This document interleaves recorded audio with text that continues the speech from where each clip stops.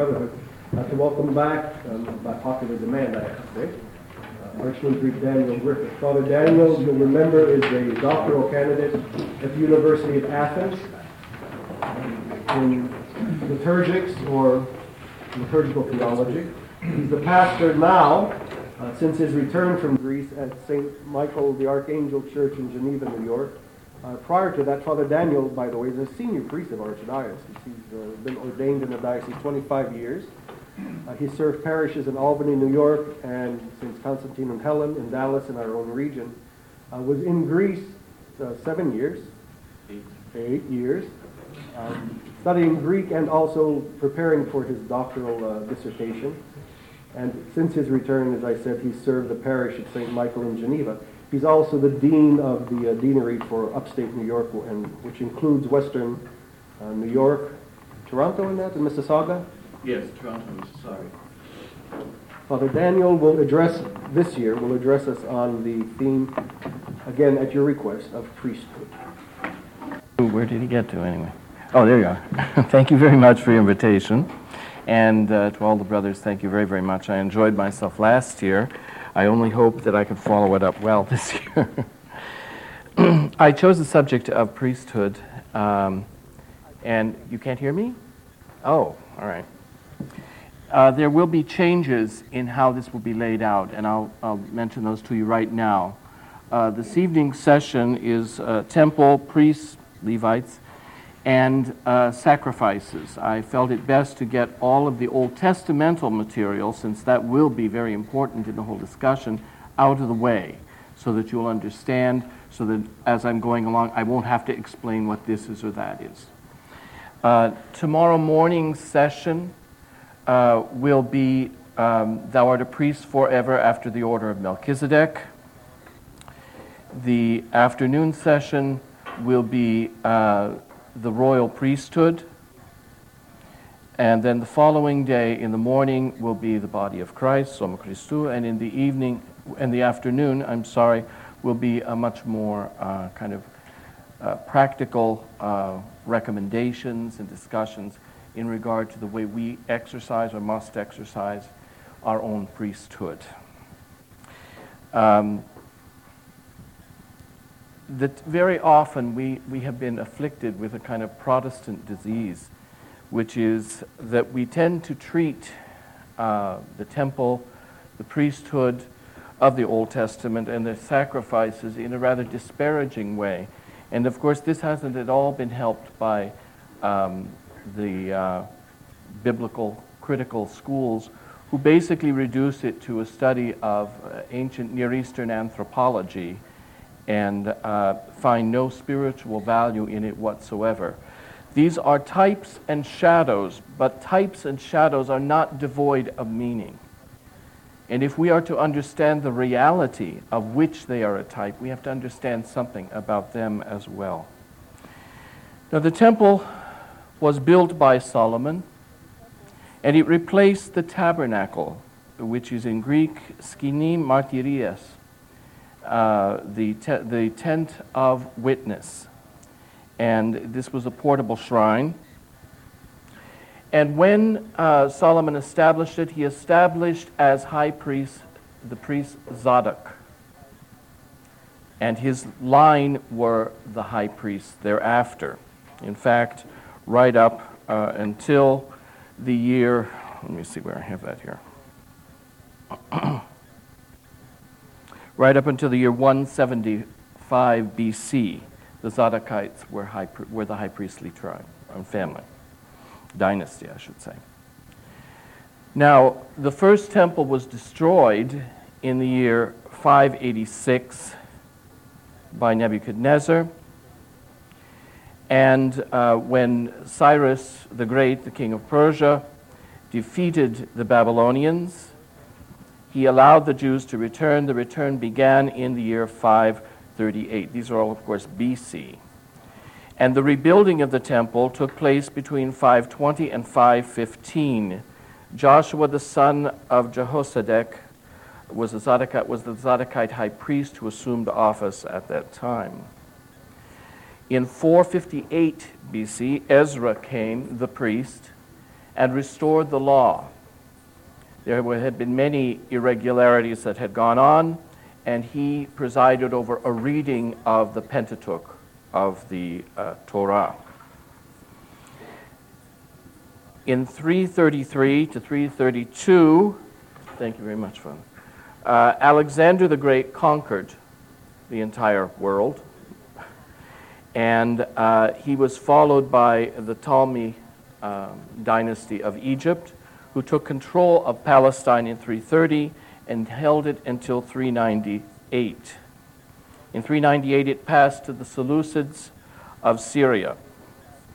And you're probably familiar with the name Antiochus IV Epiphanes, who was the Seleucid ruler of Syria. The city of Antioch derives from his name.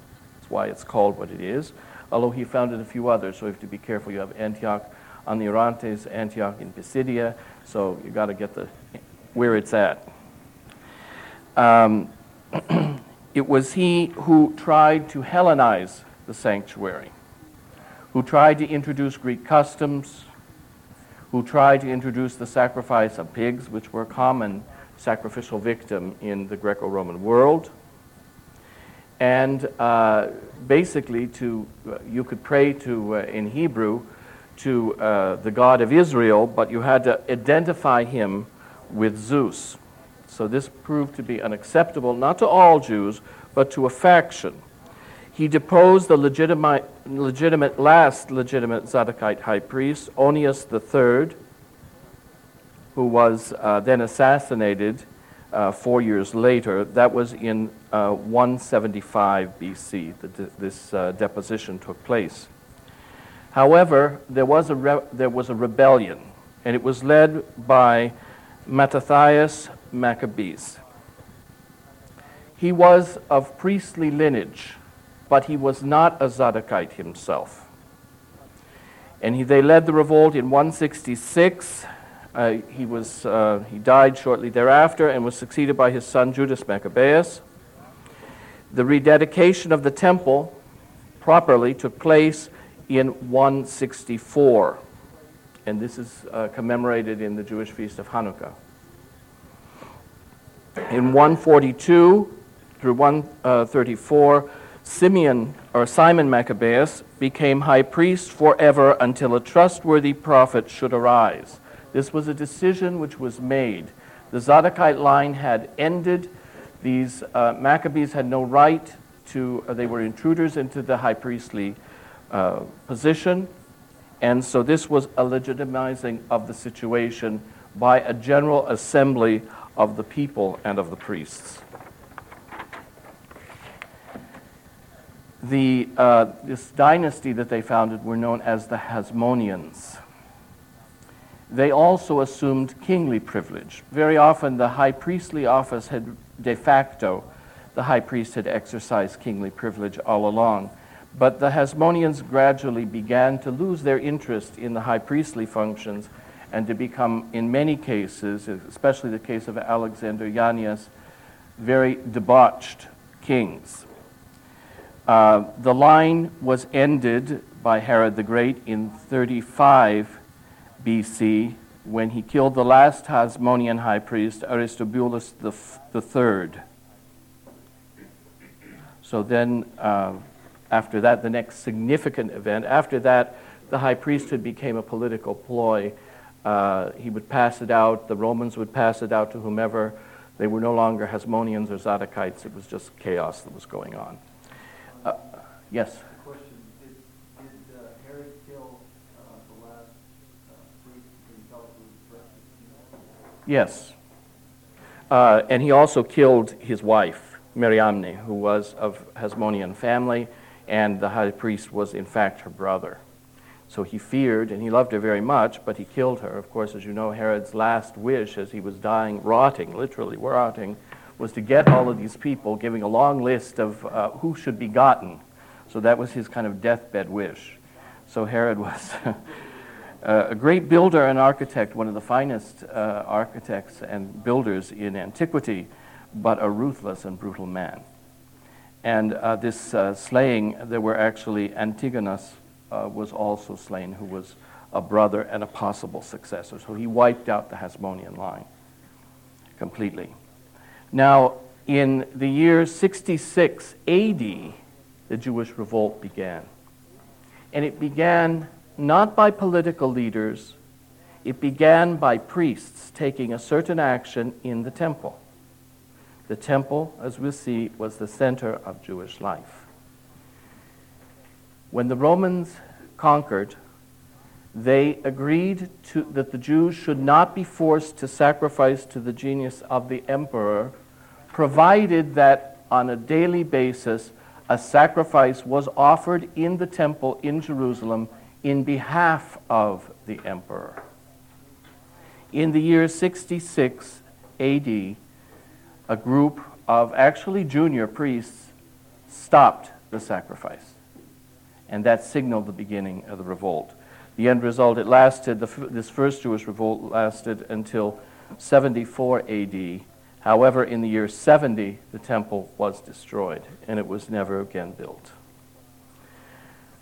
The temple, I don't know, I hope most of you have some kind of idea what it was. It was a vast structure. And in fact, I believe it was only in 64 AD that it was finished. So just before it got destroyed, it was finished. Not so much the inner part of the temple, kind of the temple proper, but the courts had been expanded and beautified considerably, beginning with Herod the Great and then continuing thereafter.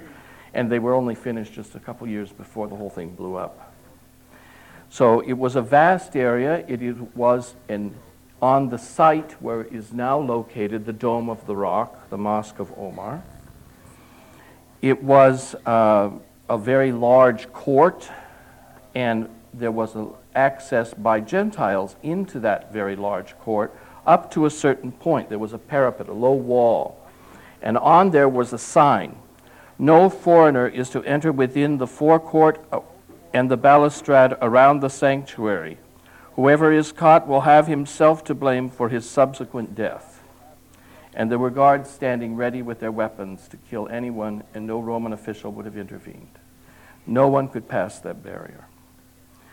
Once past that barrier, then faithful Jews who were ritually pure could go and they could purchase whatever animals they needed, whatever they had to do, and then enter the structure itself proper. The first court was reserved for women. Now they could go up into there was a balcony, so they could overlooked the sacrificial area, and they could observe what was going on. There was an inner court, which was directly in front of the temple structure itself, the holy place and the Holy of Holies. That was subdivided by, again, a low parapet. In the front part of it, Israelites and Levites could move. They could bring their sacrificial victims. There was the parapet. Again, even if a Levite stepped over because a victim were falling, he would be killed. No one could go beyond that barrier. Within that priestly area were the sea of bronze.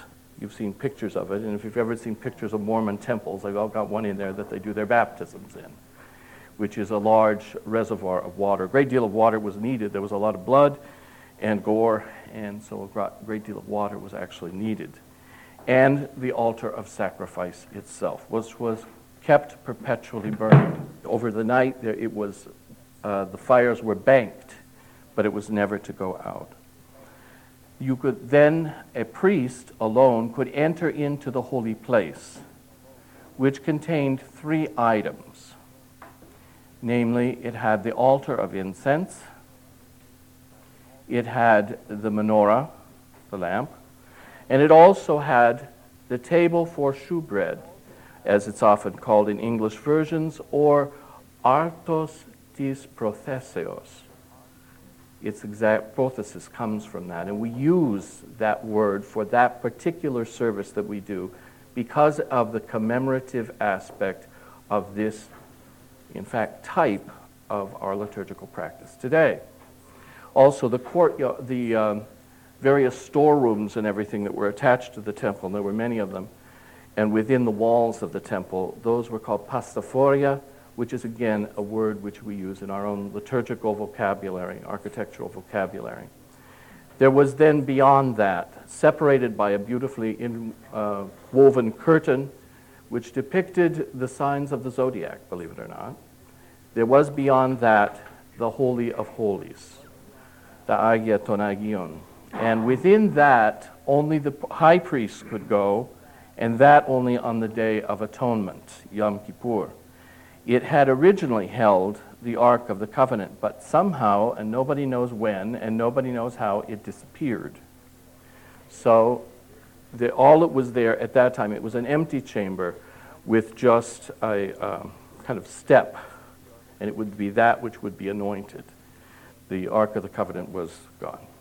This then was the temple itself. Now,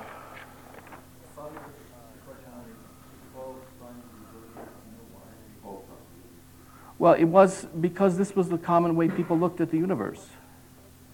It wasn't even primarily because of astrology. They weren't endowed with kind of mythological characteristics, although this is not unknown in other Jewish monuments. There's a very famous synagogue in the Galilee, which is near Capernaum, actually. It's in the north. And on its floor, this is from the 2nd century A.D., it has the zodiac. And in the middle, it has the god Helios, the god of the sun. Within the 12 zodiac signs also represent the 12 tribes of Israel? No, this was the depiction of the universe and everything. There were other ways in which the 12 tribes were represented, mainly on the high priest's robes. Now, this temple was unique in all the world because there were no other authorized temples. I'll tell you in a minute, there were a couple. But especially after the deportation, there were no subsequent temples. This was the only one. So all prayer was directed toward this temple when they returned. And it was not just a house where people went to worship. It was in many ways the place where God lived. Now, I quote now from Solomon's dedicatory prayer. This is in 2 Chronicles 6, 18 through 21. Is it credible, then, that God should dwell with men on the earth? If heaven and the heavens of heavens do not contain thee, how much less this house which I have built? But to this end only it is made, that thou mayest regard the prayer of thy servant and his supplication, O Lord my God, and mayest hear the prayers which thy servant poureth out before thee, that thou mayest open thine eyes upon this house, day and night, upon the place wherein thou hast promised that thy name should be called upon, and that thou wouldst hear the prayer which thy servant prayeth in it. Hearken then to the prayer of thy servant and of thy people Israel. Whosoever shall pray in this place, hear thou from thy dwelling place, that is from heaven, and show mercy. It was not viewed as the pagans would often view the temple as literally God's house, but it was rather there was always the use of circumlocutions. It was the dwelling place of God's name. It was the dwelling place of his presence, the Shekinah. And especially the Holy of Holies was. Now, this was so much the case that according to the Jewish historian Josephus, who was himself a priest and actually was of Hasmonean descent, he said, in the good old days, in the past, the sardonyx on the right shoulder of the high priest, there were 2 of them, one on each shoulder, a very large gem, each one engraved with 6 of the names of the 12 tribes, and it held the breastplate. The sardonyx on the right shoulder of the high priest's robe shone, and this is a quote, whenever God assisted at the sacred ceremonies. So this was not just another place of worship. It was the only place where sacrifice could be offered. It was not to be confused with the synagogue. Now you hear, especially Reformed and occasionally conservative Jews, refer to their house of worship as a temple. You will never hear an Orthodox Jew do that. The temple was unique. And a synagogue is a place of assembly. We don't even know when the first synagogues began. The first witness is from Egypt in the middle of the 3rd century BC, where it's referred to as prosephi, a house of prayer. The records, however, dealing with synagogues in Palestine, contemporary with our Lord, mention nothing about prayer. They only mention the exposition of the scriptures. It probably began as fundamentally a communal organization for the Jews in a local area. But it was never considered to be primarily a place of worship. And furthermore, it was never considered to be equal in any way with the temple. Yes? They call the synagogue the shul. Shul is like school. Yeah. Shul. Well, I think that's Yiddish, probably. Well, it comes from German. Yeah. It's one tradition within Judaism. What about the elephantine? Well, I'll get into that in a minute. That's a kind of side issue. In a sense, just to show how significant, however, the temple was, it was considered that there were 3 pillars upon which Judaism rested. And these pillars were the law, Torah, almsgiving, and avodah. Now, avodah was worship, it meant, but it meant specifically sacrificial worship. And when the temple was destroyed, there was a great debate among the rabbis. What can replace? How can our sins be atoned without sacrifice? It was a major issue with Judaism. It had to regroup its whole forces and its whole understanding when the temple was taken away. And the question was raised, does prayer replace sacrifice? And the majority of the rabbis said definitely not. Almsgiving can replace sacrifice, or more importantly, Torah study can replace sacrifice. And it was a long time before prayer was given a really respectable. People did it. It was done by the rabbis themselves, but before it was given and elevated to a position somewhat equivalent to the sacrificial worship of the temple. It was a long time before that. And to this day in the synagogue, I don't know how familiar you are with it, but the service is all interwoven with temple imagery. There is, of course, always the prayer in Orthodox synagogues anyway, for the restoration of Jerusalem, for the restoration of the temple itself and the temple cult. The services are done in such a way that they approximate the times when the sacrifices were offered. The tefillah, which means prayer, is done standing, which was the proper posture for prayer in the temple itself. And it's done in such a way, for instance, they do on the Sabbath the mincha, which is they'll do it twice, because the sacrifices were doubled on the Sabbath, so they do it twice. They do an extra one. They kind of repeat them, and they kind of are like us in that regard. Also, what they do is they read from the Torah the passages that deal with the sacrifices that would have been offered. Another question that was raised, without sacrifice, what are we to do? How will the world be held together?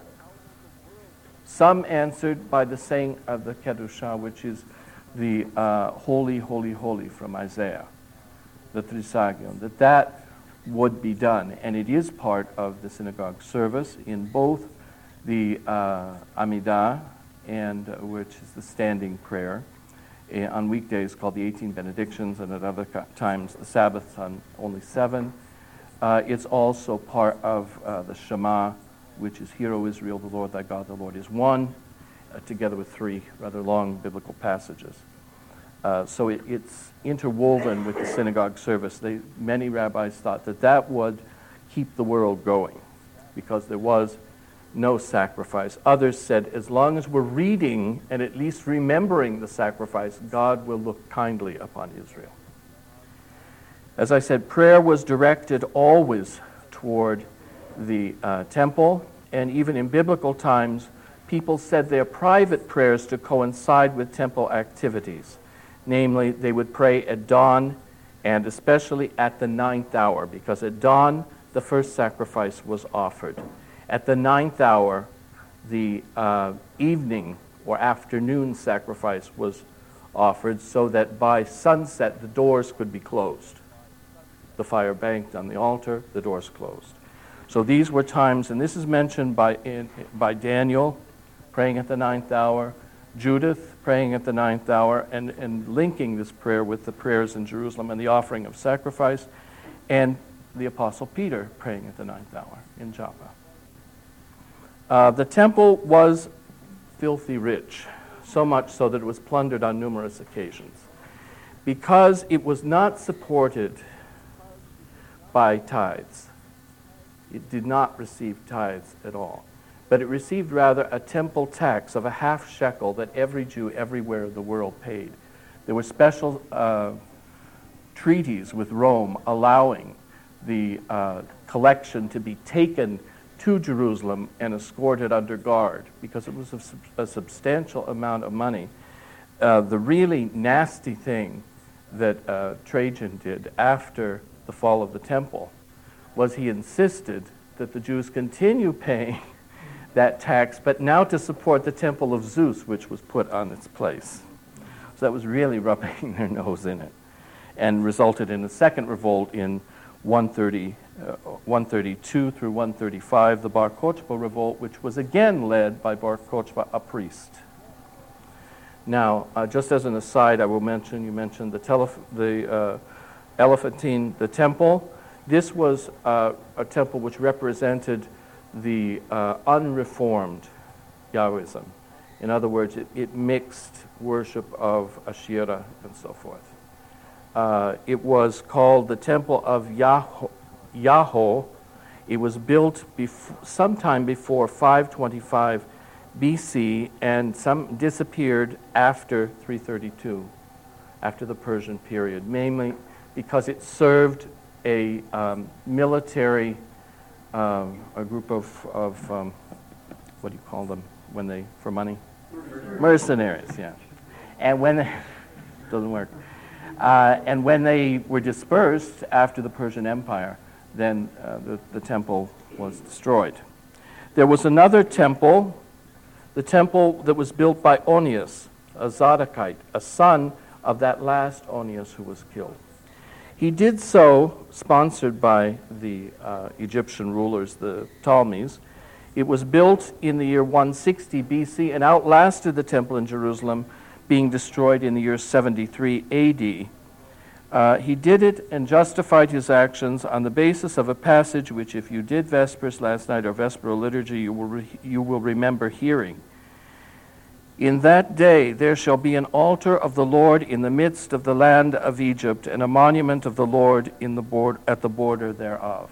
It was in one of our readings for the Vespers.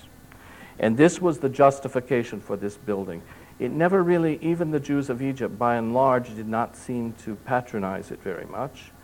It did have a legitimate Zadokite priesthood, high priesthood. There is perhaps the connection with certain feasts celebrated there and the third book of Maccabees with the drunken elephant, but we're not entirely sure about that. Have you heard any of the supposed story that the ark was taken to Elephantine and that's how it found its way down to Ethiopia? Yeah, I heard. I've seen the thing on TV too. But that seems rather incredible. In the first place, the ark was never associated with sacrifice. It was way, way, way away. They didn't do sacrifices in front of the ark. They did them in front of the temple. But there were no blood sacrifices right at the ark itself. Nobody actually knows what that is like in the Church of Zion in Aksum. Nobody's seen it except one priest. So I have no idea. Oh, yes. Well, there's a very fine article that I had read in Le Museum, which is a very respectable journal, that shows that Ethiopian Christianity, its roots aren't quite as clear as people think. And before they really come to embrace Orthodox, in this case Monophysite, Christianity as it was espoused by the Coptic Church with a really united voice was only in the 12th century, led by Tekel Hayamount. And at that time, there was great objection on the part of a great many Ethiopians because of his introduction of a new doctrine known as the Holy Trinity. So it created a great many problems. So what was going on there is a very confused situation. My inclination is that they were, if anything, Sabellians. And exactly how deeply it penetrated is not sure. I know they point out the existence of the Falashas, all of whom now live in Israel.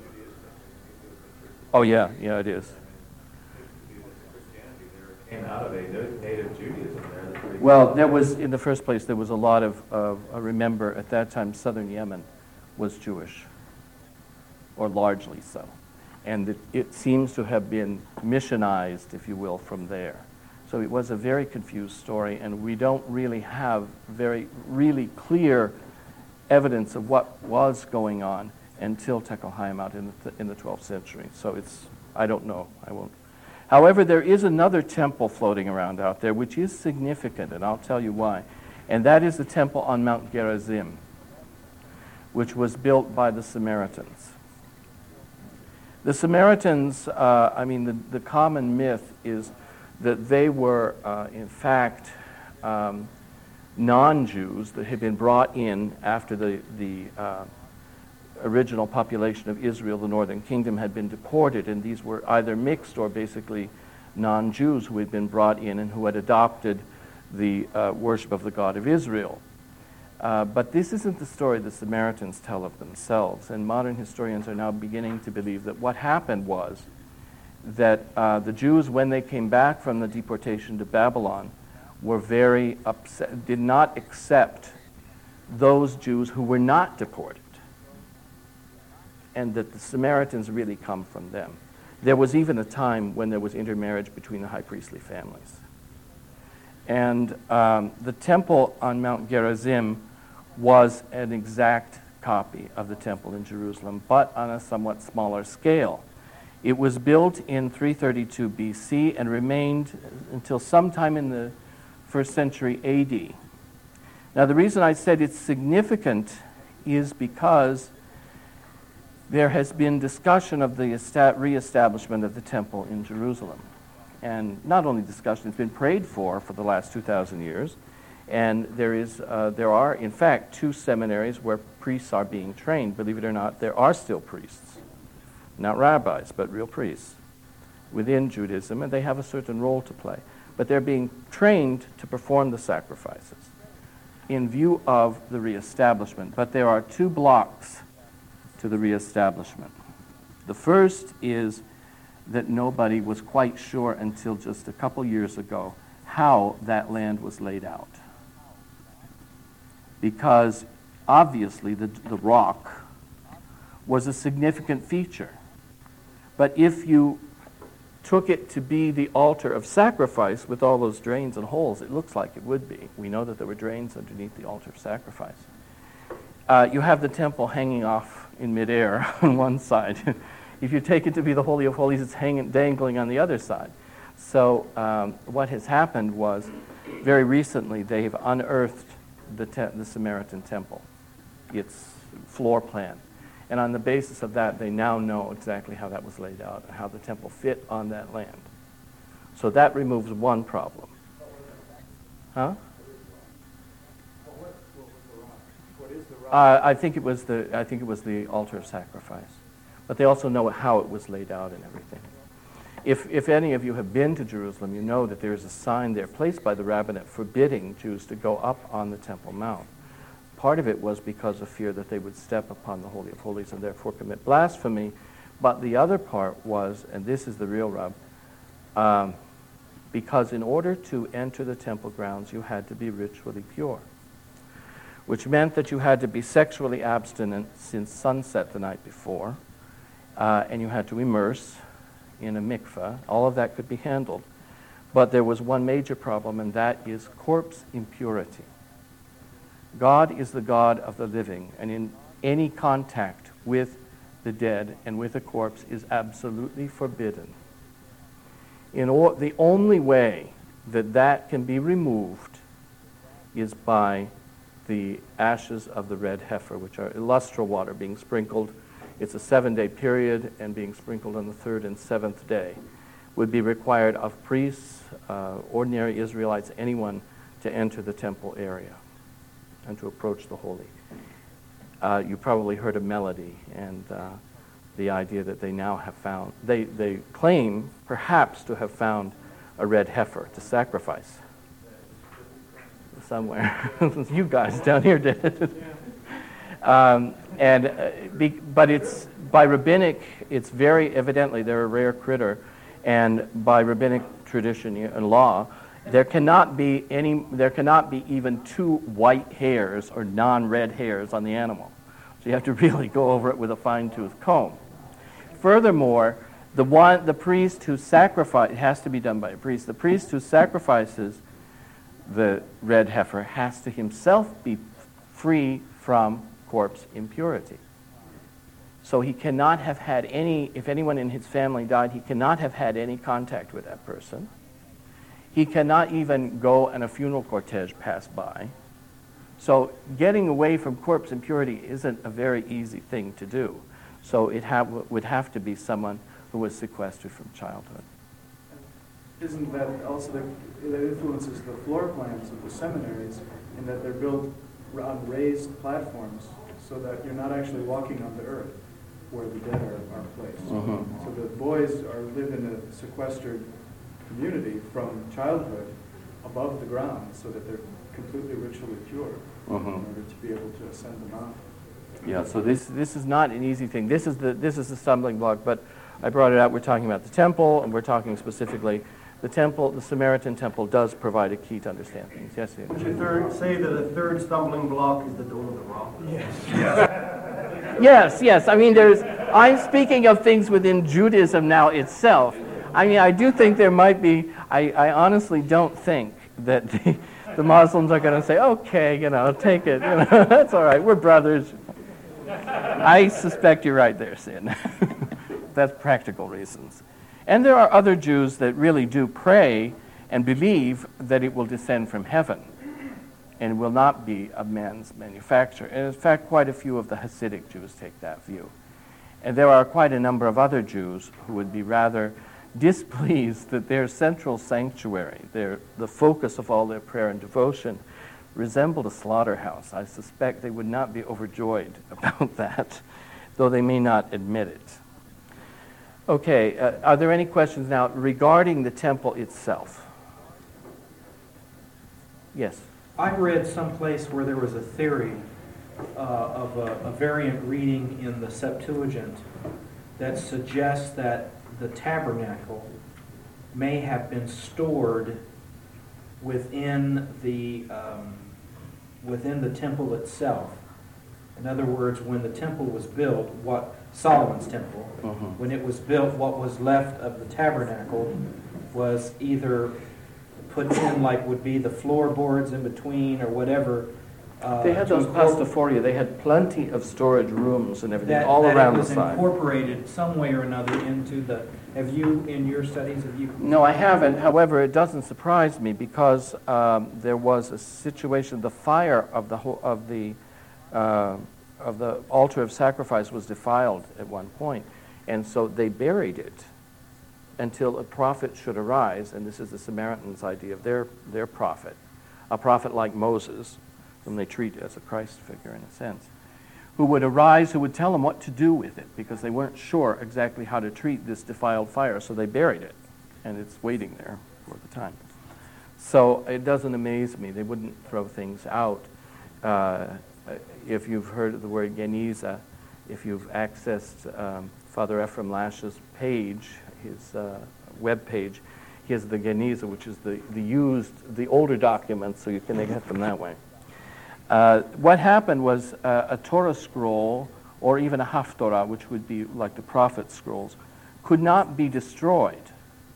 So they had these storerooms where they would literally store them. And, of course, one in Egypt, where things are particularly dry, turned out to be extremely important because a great many documents were found there, including the Damascus document, which set the whole thing in motion about figuring out who the Essenes are, which we're not going to get into right now, in spite of Danilou, who sees one under every bed. Jean Danilou. Anyway, now I would like to talk about the yes, Father. The book of Revelation, some would say, says that the temple will be rebuilt, and that at that point it is the beginning of the last days. And so the things you talked about in terms of coming into place, perhaps for the first time, raised that possibility. It's not the first time that it was attempted. It was attempted under Julian the Apostate as well, and the work was destroyed by lightning. So it was attempted, and there was a period when the Emperor Marcian was killed, and the Persians invaded, and they set up a puppet state for a period of 3 years in the 7th century. They set up a puppet state for 3 years, where, in fact, one of our patriarchs was martyred by the Jewish leadership at that time. There was, I think, some attempt there, but it never really gelled. But this one under Julian the Apostate is a very well-known and documented incident. But you're right, it has to be, because the sign is the coming when Antichrist will set himself up in the temple. So the reestablishment of the temple is a prerequisite for the final days. You're right about that. Anyway, the next is the subject, unless there's anything further on the temple and its significance. You have to realize how central it was, how important it was, its cultus and everything was not, it was entirely unique. Yes? How large was it? Oh, I don't have the dimensions. It was big. It was larger than the present area, which is the Dome of the Rock. Much larger, because that was it was an artificial, because it was considerably expanded, so it was artificial. There was fill there. There's a map in And the some of that back has of come your off. study Bible That has it. shows the dimension. Also, I would mention, just as an aside, the Wailing Wall. Do you know what that was? Or is, I should say? Huh? No, actually it's not. No, what it was is debris that was thrown down. So some of it may have, in fact, parts from the temple itself, but a lot of it is also from the Fortress Antonio. And but why it is called the Wailing Wall was because Justinian expelled the majority of the Jews. His was the last great expulsion. And when he did, or shortly before that, he allowed them on the 9th of Av, which is their fast in commemoration of the destruction of the temple, to approach that far and weep for the destruction of the temple 1 day a year. So ever since it's been known as the Weeping Wall because of that. In rabbinic tradition, it's said that the Shekinah of God comes and has left the world, but comes and kisses the Wailing Wall. So by contact with it, you can stuff little requests in the chinks and everything. And people pray there.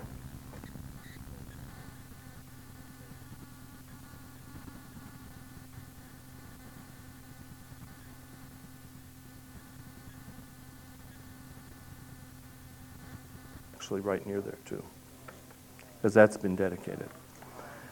Now, discussing the priesthood itself. The priests, at the time of our Lord, in the 1st century AD, it's estimated that there were 20,000 priests and Levites in Palestine. There were some outside, but there were 20,000 priests and Levites in Palestine. Just to give you a kind of comparison, at that same time, by Josephus's count, the Pharisees numbered no more than 6,000. That's card-carrying Pharisees. Also, you had, well, there were a lot who were influenced by it, but, on the other hand, the Essenes were counted as being 4,000.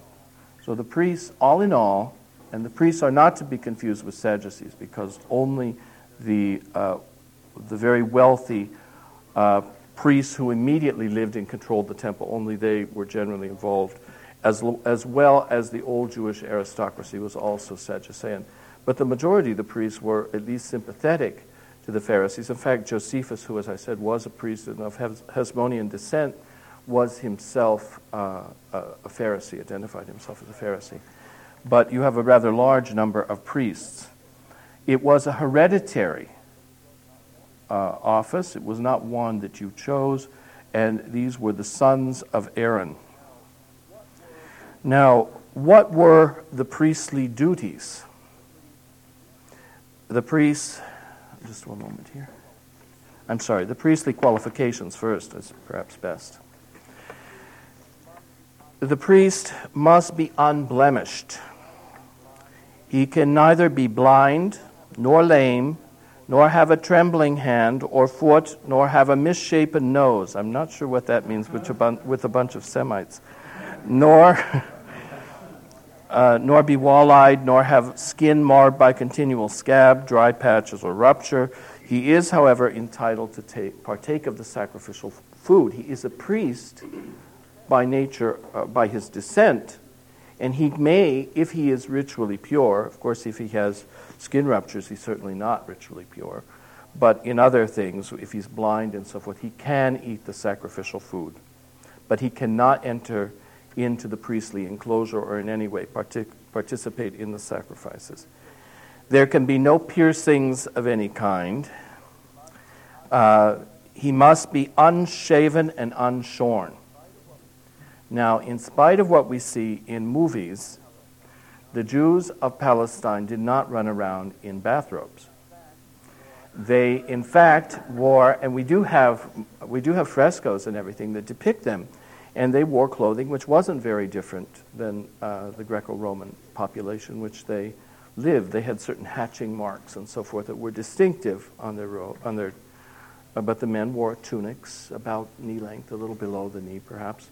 The women wore a robe very similar, clothing very similar to what would be worn by Greek women, and a head covering, but the face was not covered in any way.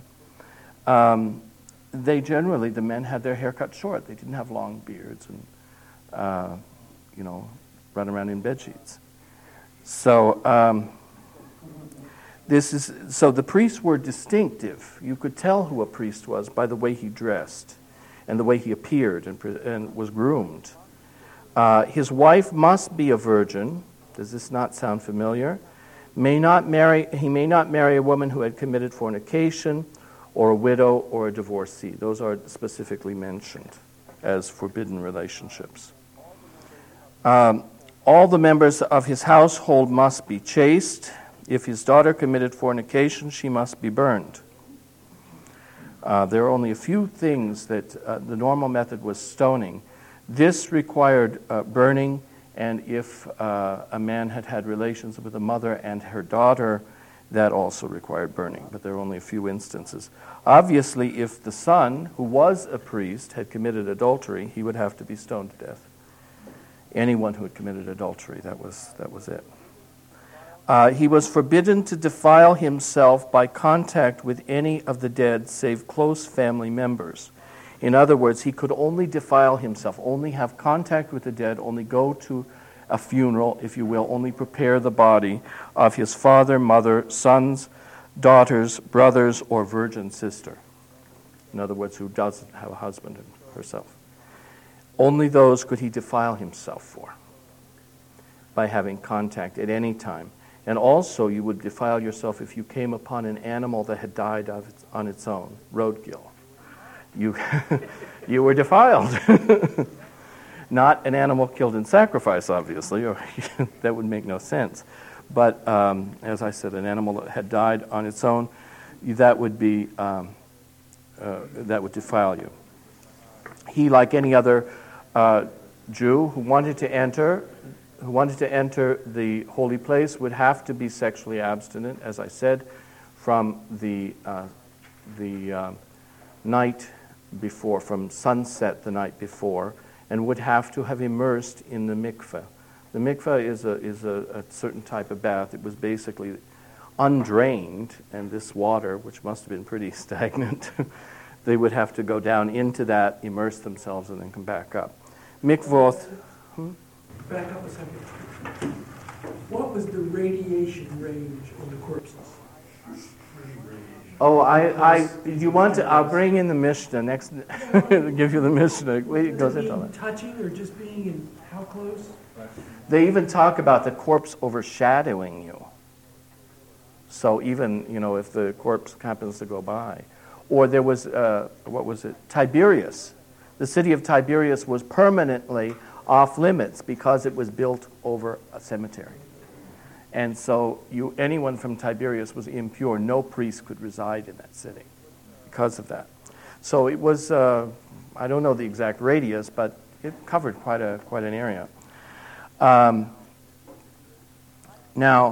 the high priest had additional restrictions.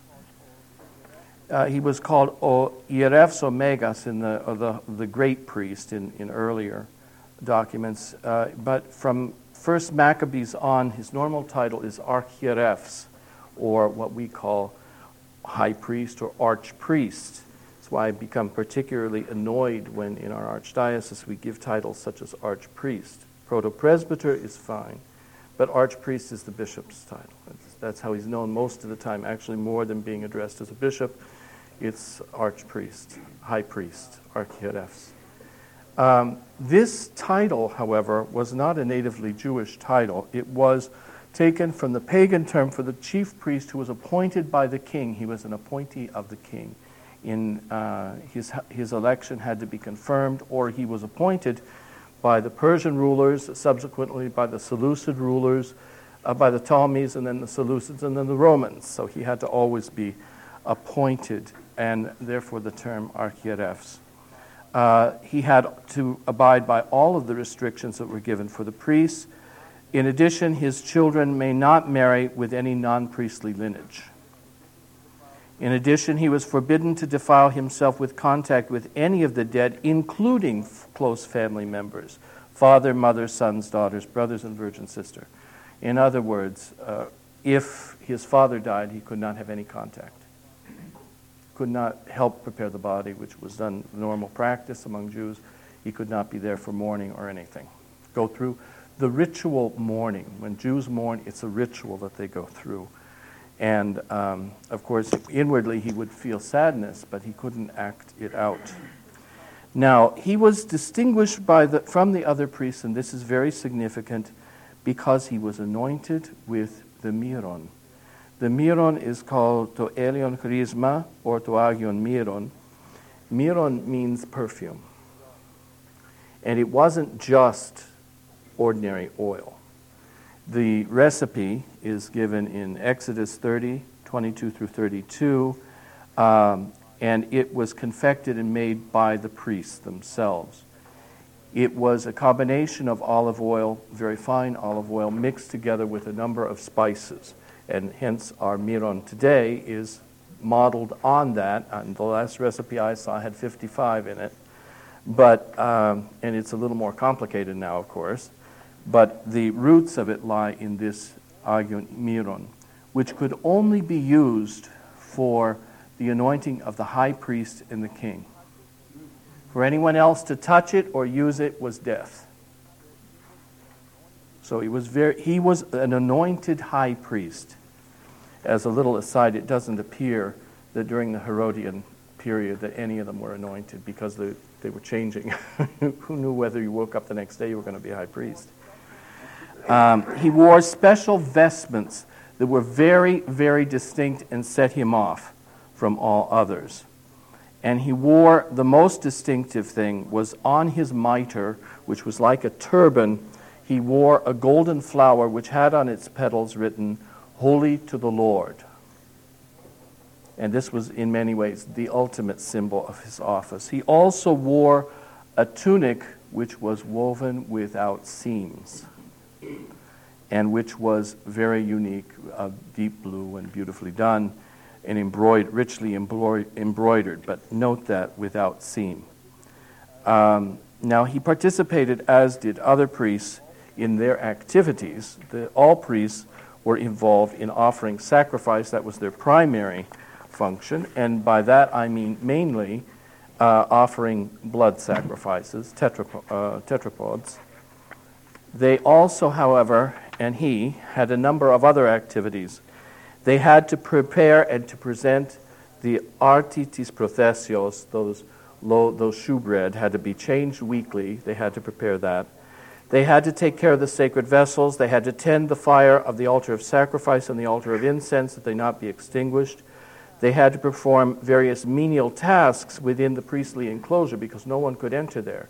So though a Levite could bring the firewood to the enclosure wall, it was the priest who had to haul it over and fix it up and take care of it and cut it up and use it as was needed. They had to take the ashes out. They had to wash down the place with the water from the Sea of Bronze.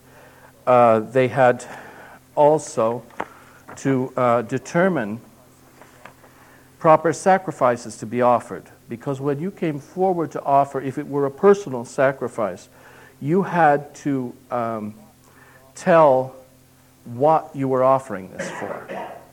And they had to determine whether it was proper. They also had to make certain other decisions. For instance, if you had defrauded someone of money, before you could offer your sacrifice, you had to restore in full the amount you had defrauded, and you had to give a fifth over that. So before your sacrifice could be accepted, that had to be done. He had to ascertain also whether, say, a woman had approached and was making an offering. She wouldn't go up to the parapet, someone else would carry it, but whether she was a prostitute or not, or defiled, in which case he had to reject her sacrifice. He had to supervise the 7-day purification process for corpse impurity. This didn't have to be done at the temple. Your local resident priest could have taken care of you, because they did not all live at the temple. They were divided into 24 courses, and each one would come and serve for a period of a week, twice a year. So they're serving and on duty for 2 weeks during the year, though not consecutive. And they were also all invited to come and to participate in the major pilgrimage feasts. By that I mean Passover, Pentecost, and the Feast of Booths, especially on Passover, when they had to use all the courts to sacrifice the lambs. They had to all be sacrificed. Several hundred of them had to be sacrificed within a period of 2 hours. So a great many priests were needed on duty at that time. So they, in their village, they could have, say, some of this water, and you could be purified there. They also had to certify freedom from leprosy. They had to certify the completion of a Nazirite vow. They had to administer the water of bitterness to a woman accused of adultery to determine her guilt or innocence. They accepted the shekel for the firstborn, and this is one of the few things that the priests still do. If you are a priestly lineage, and most people with the name Cohen or Kohen, which is the name word for priest, much like Kuri is, you would go to your local priest, and they still do this. If for your firstborn son, you give him money. You redeem from him. He belongs to God. He's sacred to God, and therefore you give him. I was just told by an older woman here in the cathedral parish that they did that for their firstborn sons here. They would give the priest a silver dollar.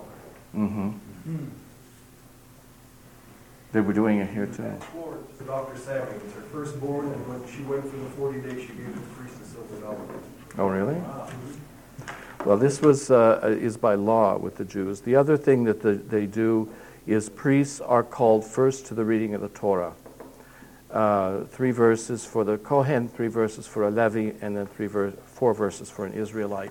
They now stand there because most of them are not competent enough to read the Hebrew well, but they stand there generally in a position of honor.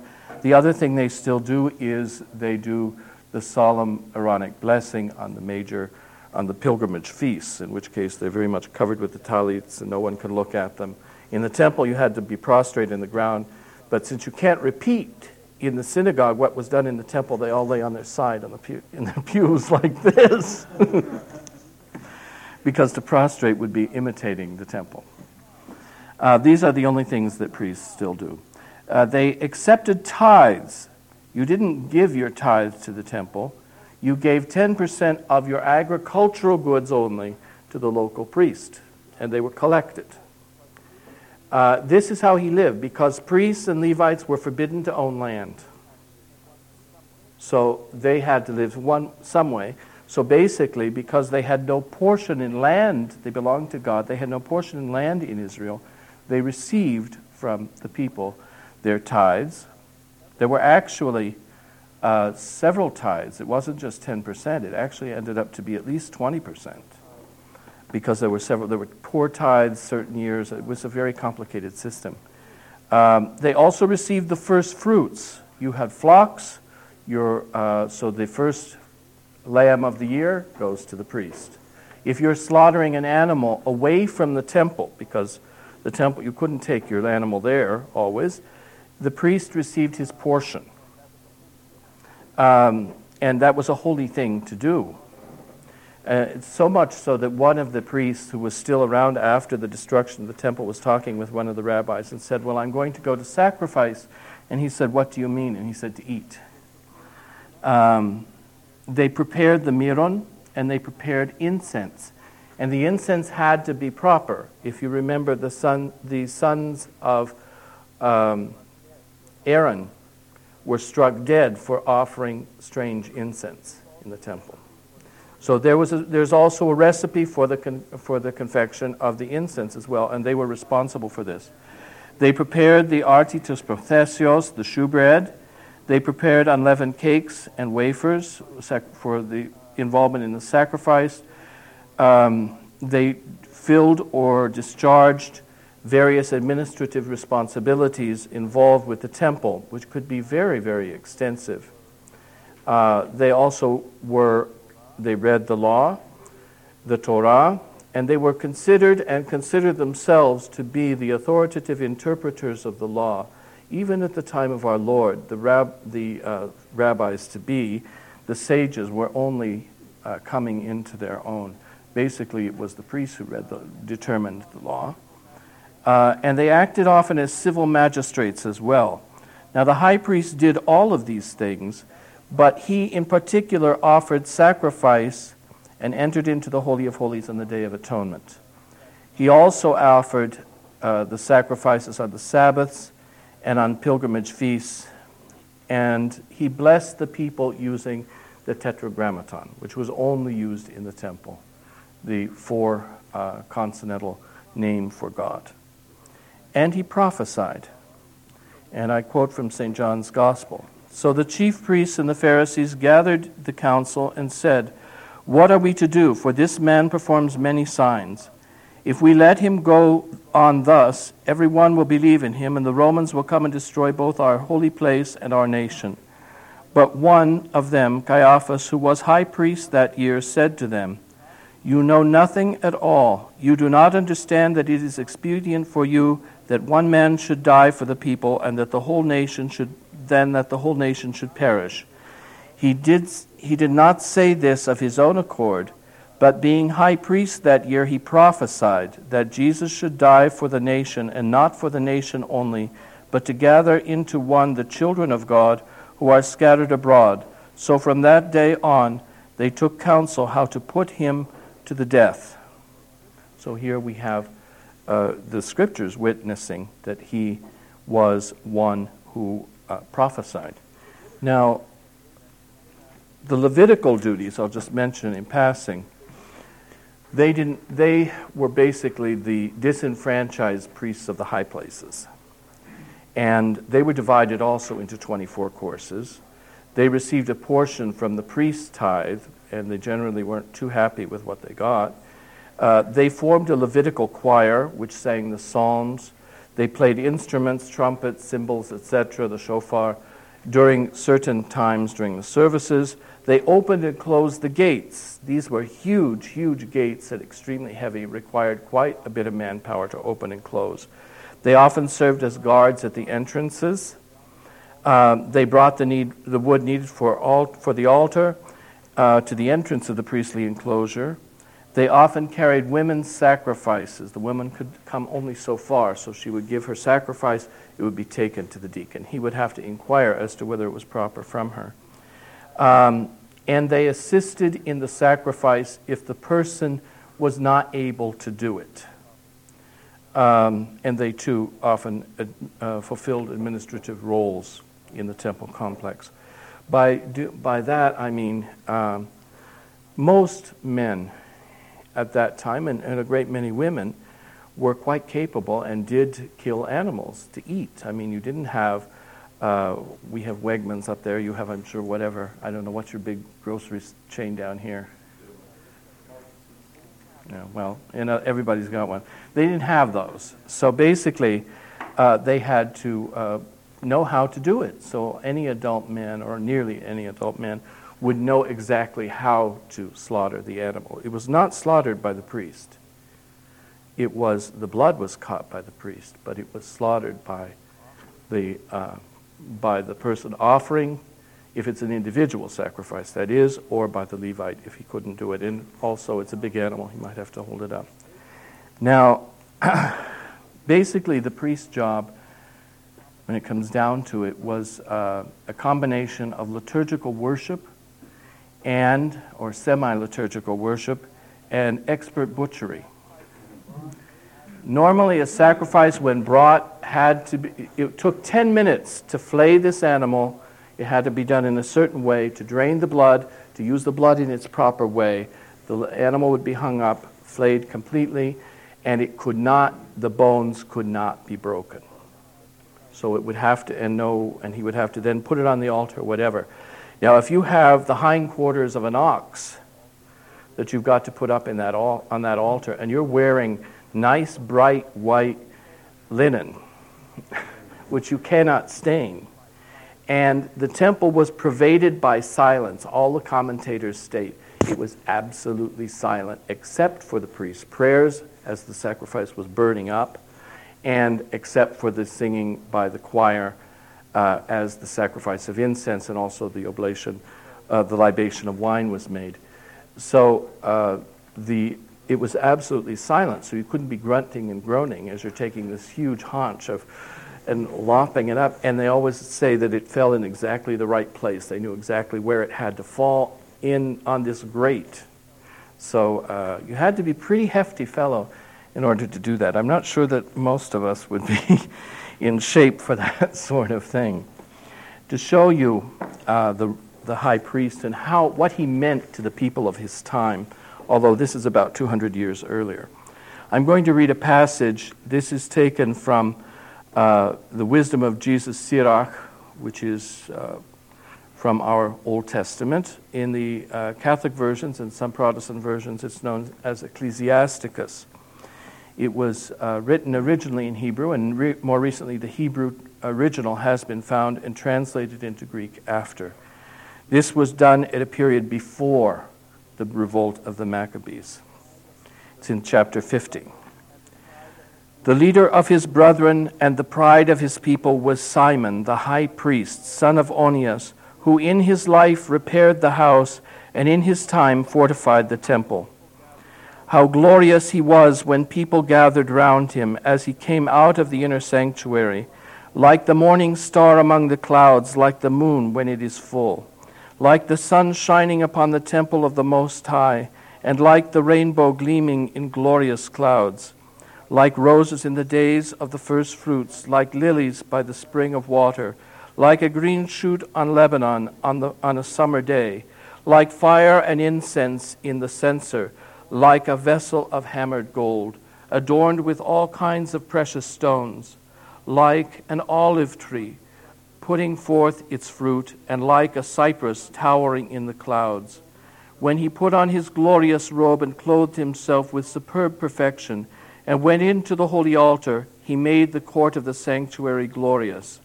And when he received the portions from the hands of the priests, as he stood by the hearth of the altar with a garland of brethren around him, he was like a young cedar on Lebanon, and they surrounded him like the trunks of palm trees.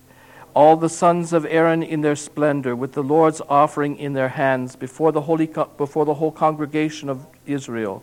Finishing the service at the altar and arranging the offering to the Most High, the Almighty, he reached out his hand to the cup and poured a libation of the blood of the grape. He poured it out at the foot of the altar, a pleasing odor to the Most High, the King of all. Then the sons of Aaron shouted. They sounded the trumpets of hammered work.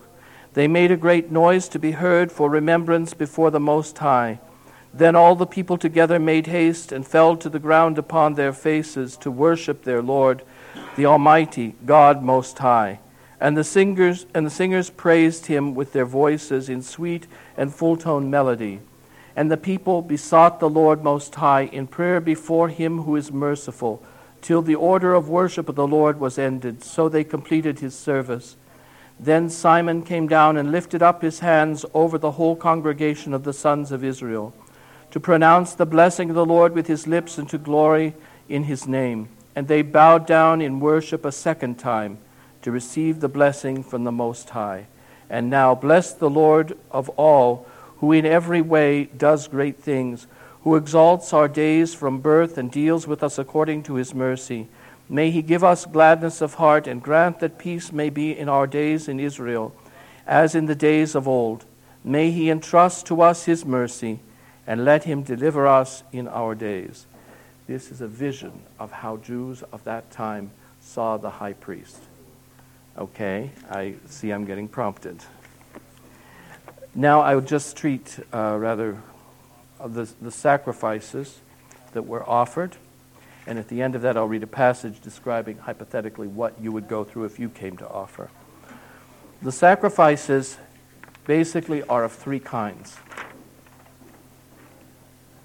First place, we have to understand that all that we have, everything, belongs to God. Sacrifices were not understood crassly as feeding God. Rather, they were understood as returning to God a small portion, a portion which he himself had designated, so that in thanksgiving, so that we can partake of the balance. The sacrifices also had, especially in the case of those on the Day of Atonement and of individual ones, atoning or substitutionary value for the sins and transgressions. And this is most important. There were two stages in sacrifice. The first stage involved the slaughter of the animal. The slaughter of the animal was not the sacrifice itself. It was a necessary preliminary, and as I said, it could be done by the sacrificer, by the person offering the sacrifice, or it could be done by a Levite in emergency. It was not done by the priest. What was the second stage, and the most crucial one, was what was done with the blood of the sacrifice. Okay, that element has to be always kept in mind. Do not confuse sacrifice with killing the animal. Now, there were three basic types of sacrifice. One was the whole burnt offering, in which the entire animal was burned. The blood was drained, flayed, eviscerated. None of the bones were broken, and it was laid upon the altar and burnt and consumed entirely. This is holocaustoma, whole burnt offering. These were fundamentally the daily morning and evening sacrifices that had to be offered. And these were doubled on the days of Sabbaths and feast days, and on the day of Yom Kippur there were quite a number of animals that had to be slaughtered. But these were whole burnt offerings. These are communal offerings. These are not of individuals. Incidentally, the prayers which the priests offered would be for the welfare of the people of Israel, not for individual needs. Then there were sacrifices for sins or sacrifices for transgressions. And this is something where the typology reflects upon our own liturgical practice, and I'll talk more about that. But the hypertis amartias were those, or for sins, were those which were deliberately and consciously committed. They were done with premeditation. You knew what you were doing. You knew you were breaking the law of God. Now, this was a lamb. This was generally a ram that had to be offered. Now, there were also hyper ton primelimaton, or those which were for transgressions. These were those which had been committed violations of the law of God, which had been committed involuntarily, through ignorance, or spontaneously, without premeditation. These were known in Greek as agnoisias. Hence, the high priest and the priest offers sacrifices for his sins and the ignorances of the people for these transgressions, involuntary sins. It's a very specific term. In this case, the fat was burned and the blood was taken, but the priest was the one who ate the victim. There were even cooking pots and places where they would prepare. They basically boiled the meat. We have signomin ke aphasin tonomartion ke tumplimenimatoon imon paratu kyriou de thomen, which is pardon and remission of our sins and transgressions. Let us ask of the Lord. It refers to these two types of sacrifice. Remember, these were personal sins that had been committed, not communal ones. However, if you had committed a sin unto death, such as murder, deliberate murder, such as incest, such as idolatry, such as blasphemy, such as male homosexual copulation, anal copulation, bestiality, or magic, involvement in magic, especially that which dealt with seances and so forth, the consulting of the dead. There was no forgiveness. There was only the death penalty, and you had to die because you defiled Israel. And you endangered the whole people. You had to die, and if someone knew that the sin you had committed and kept it secret, he was subject to death too. Yeah, there is that. The parent could bring the death sentence against his own child. He couldn't carry it out, but he could bring it before those to decide. These are sins unto death. They are not remissible or atonable through sacrifice. And we'll talk about how this influences our own idea of sacrifice and the Eucharist specifically. Incidentally, the Mishnah has a little part where it deals with those who can make their own death an atoning death, but such is not dealt with in the Scriptures themselves.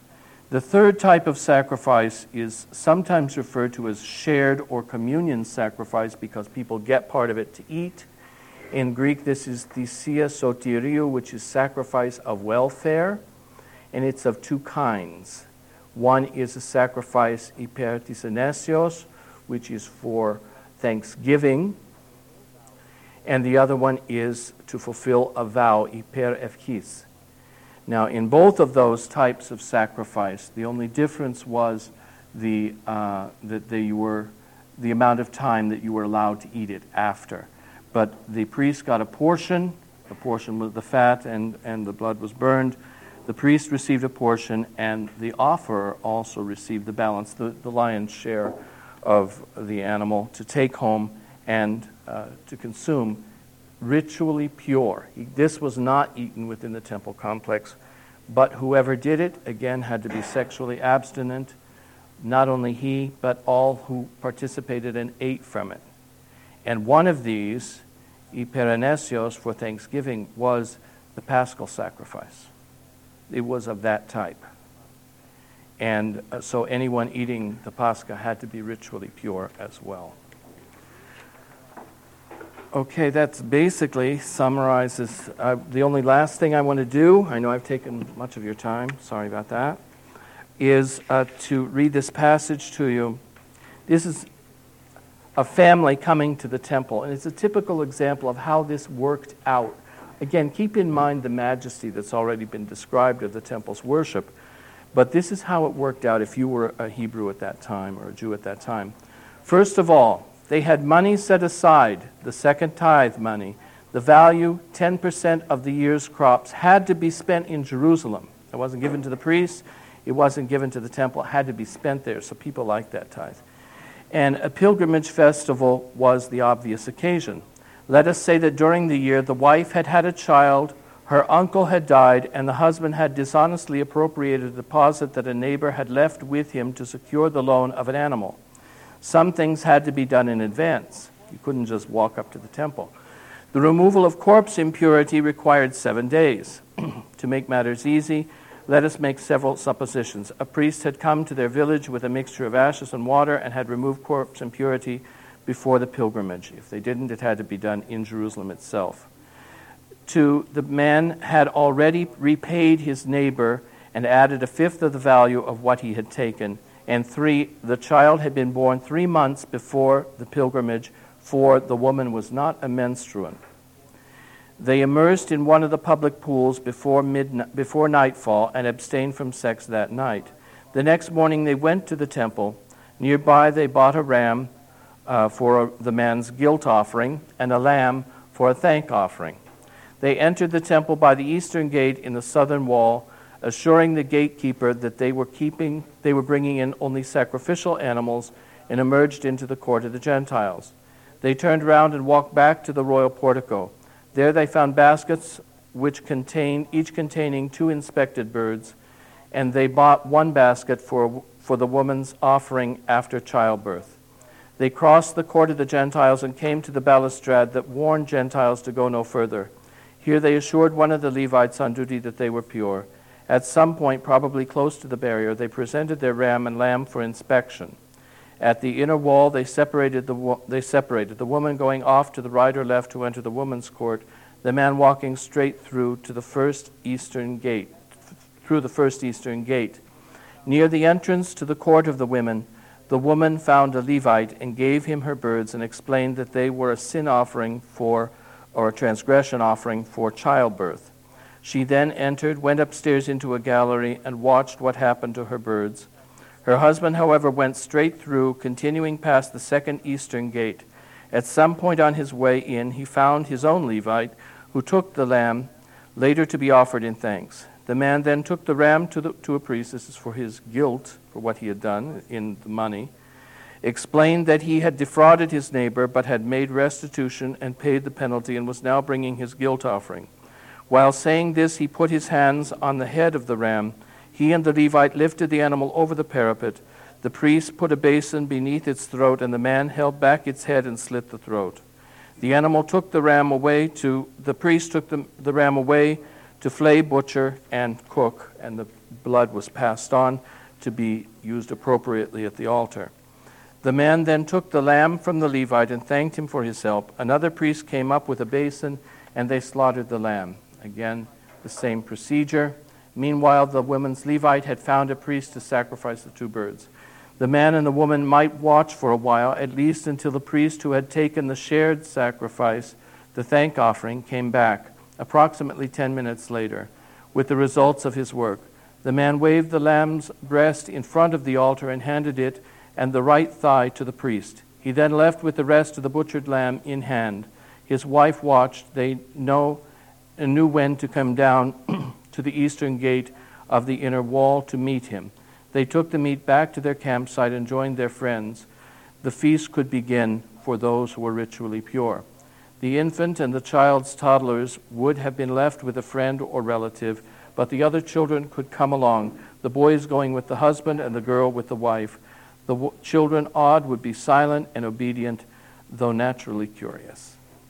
That's a description of what would be a typical family coming, say, from somewhere in Judea or perhaps the Galilee, and what they'd have to go through at the temple. This is E.P. Sanders' Judaism, Practice, and Belief, 63 BCE through 66 CE. Thank you. And if you have any questions in regard to these things. I don't know. Any questions? Yes. I've often wondered, do we have a copy of the actual text of the services at the temple? There's a very minute... Compare with what we're doing now until the scroll from the temple to our... There's a quite minute description that's given in the Mishnah. The Mishnah is a collection of rabbinic writings from the first 2 centuries compiled by Rabban Judah Hanazi, the prince. And it has a tractate known as Tamid, which tells how they do it, how the priest casts lots and everything. The actual text of the prayers does not seem to have been fixed. The prayers were somewhat stereotyped. the themes of what they were going to do. Of course, those that were taken from Scripture, we know. The Ten Commandments, the Shema with its 3 scriptural passages, commanding the use of the phylacteries and of the mezuzot. And then there were also, as I said, the benedictions. Those were somewhat flexible, but they operated within a rather restrained set of words, restrained themes. So as far as a literal text, we don't have it. Yes? 2? 2 what? Oh, if anybody else has questions, if not. Is it true they would put a higher rope around the high priest's ankle when he went in, so that if he did? He actually went in 3 times. He went in with the blood to sprinkle it. Then he came out. He got the incense. He went in, offered that, came out, did something else. Then he went back in, got that, and each time he had to change his clothes, because the priestly garments, it was very strict who could have contact and so forth. So, yes, he did. He did. It tinkled. Evidently, could be heard. That it was such silence in the temple, knowing how our churches are and everything, and how synagogues are. I can't quite see people keeping that silent, especially with all of the animals around. If he died, they could drag him out by the rope. Yeah, well, do remember what happened to the sons of Levi. Or no, Aaron was one, but Eli was the other one, Eli. And his sons were struck dead also, in that case, not for offering strange incense, but for really messing up the what people would grab, or have their servants grab part of the sacrifice. They would grab it even off the altar itself, and for their blasphemy, not only were they punished, but their father's line, the priests who came from him, were to be beggars for the rest of all time. So it was a serious thing, and the priests were well aware that they risked a great deal by whatever they did.